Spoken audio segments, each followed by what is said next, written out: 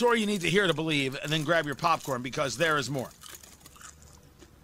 Nancy Grace has decided that this is more than just a hate crime against people who are Asian. I think that most of these women, I mean, Jesse, let's get real. You think these women want to work in a massage parlor, turning sex acts in a back room with baby lotion heated up on the side of the bed? No, that's not what they want. A lot of them can't even speak English. They can't make a better living. They're kind of forced socioeconomically into this. Now they're shot dead.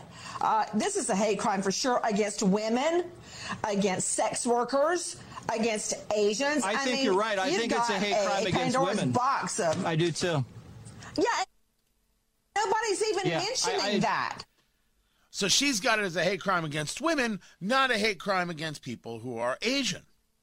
I will let Joe Hogsett figure out why she is such a bigot. Let Joe Hogsett explain why Nancy Grace is such a bigot. The longtime CNN reporter and host who is now appearing on things with Fox.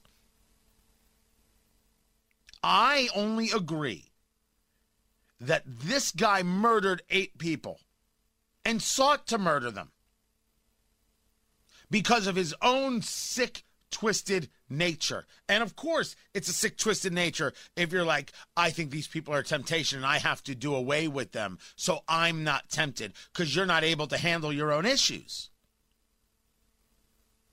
I won't make any argument over the fact that there are people out there who hate others because of what they look like, or the blood that courses through their veins, or their sexual preference. I have not been able to stop hate yet. I don't know if I'm ever going to be successful.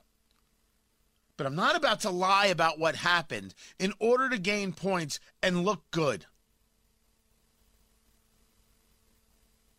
What happened in this case is not, according to the FBI and according to local law enforcement, not a story of hate crimes, quote unquote. So why in the world would we continue to perpetrate this, to perpetuate this mythology? Because it makes us feel good. This way it's easier. And then this way you can get pieces from the Washington Post about how really this is all about white people. Asian Americans, in their opinion, must not fight white terror alone. Maybe that's why they want to push the narrative so badly, so they can have their other narrative about evil white people and white supremacy when this doesn't seem to be the conversation about either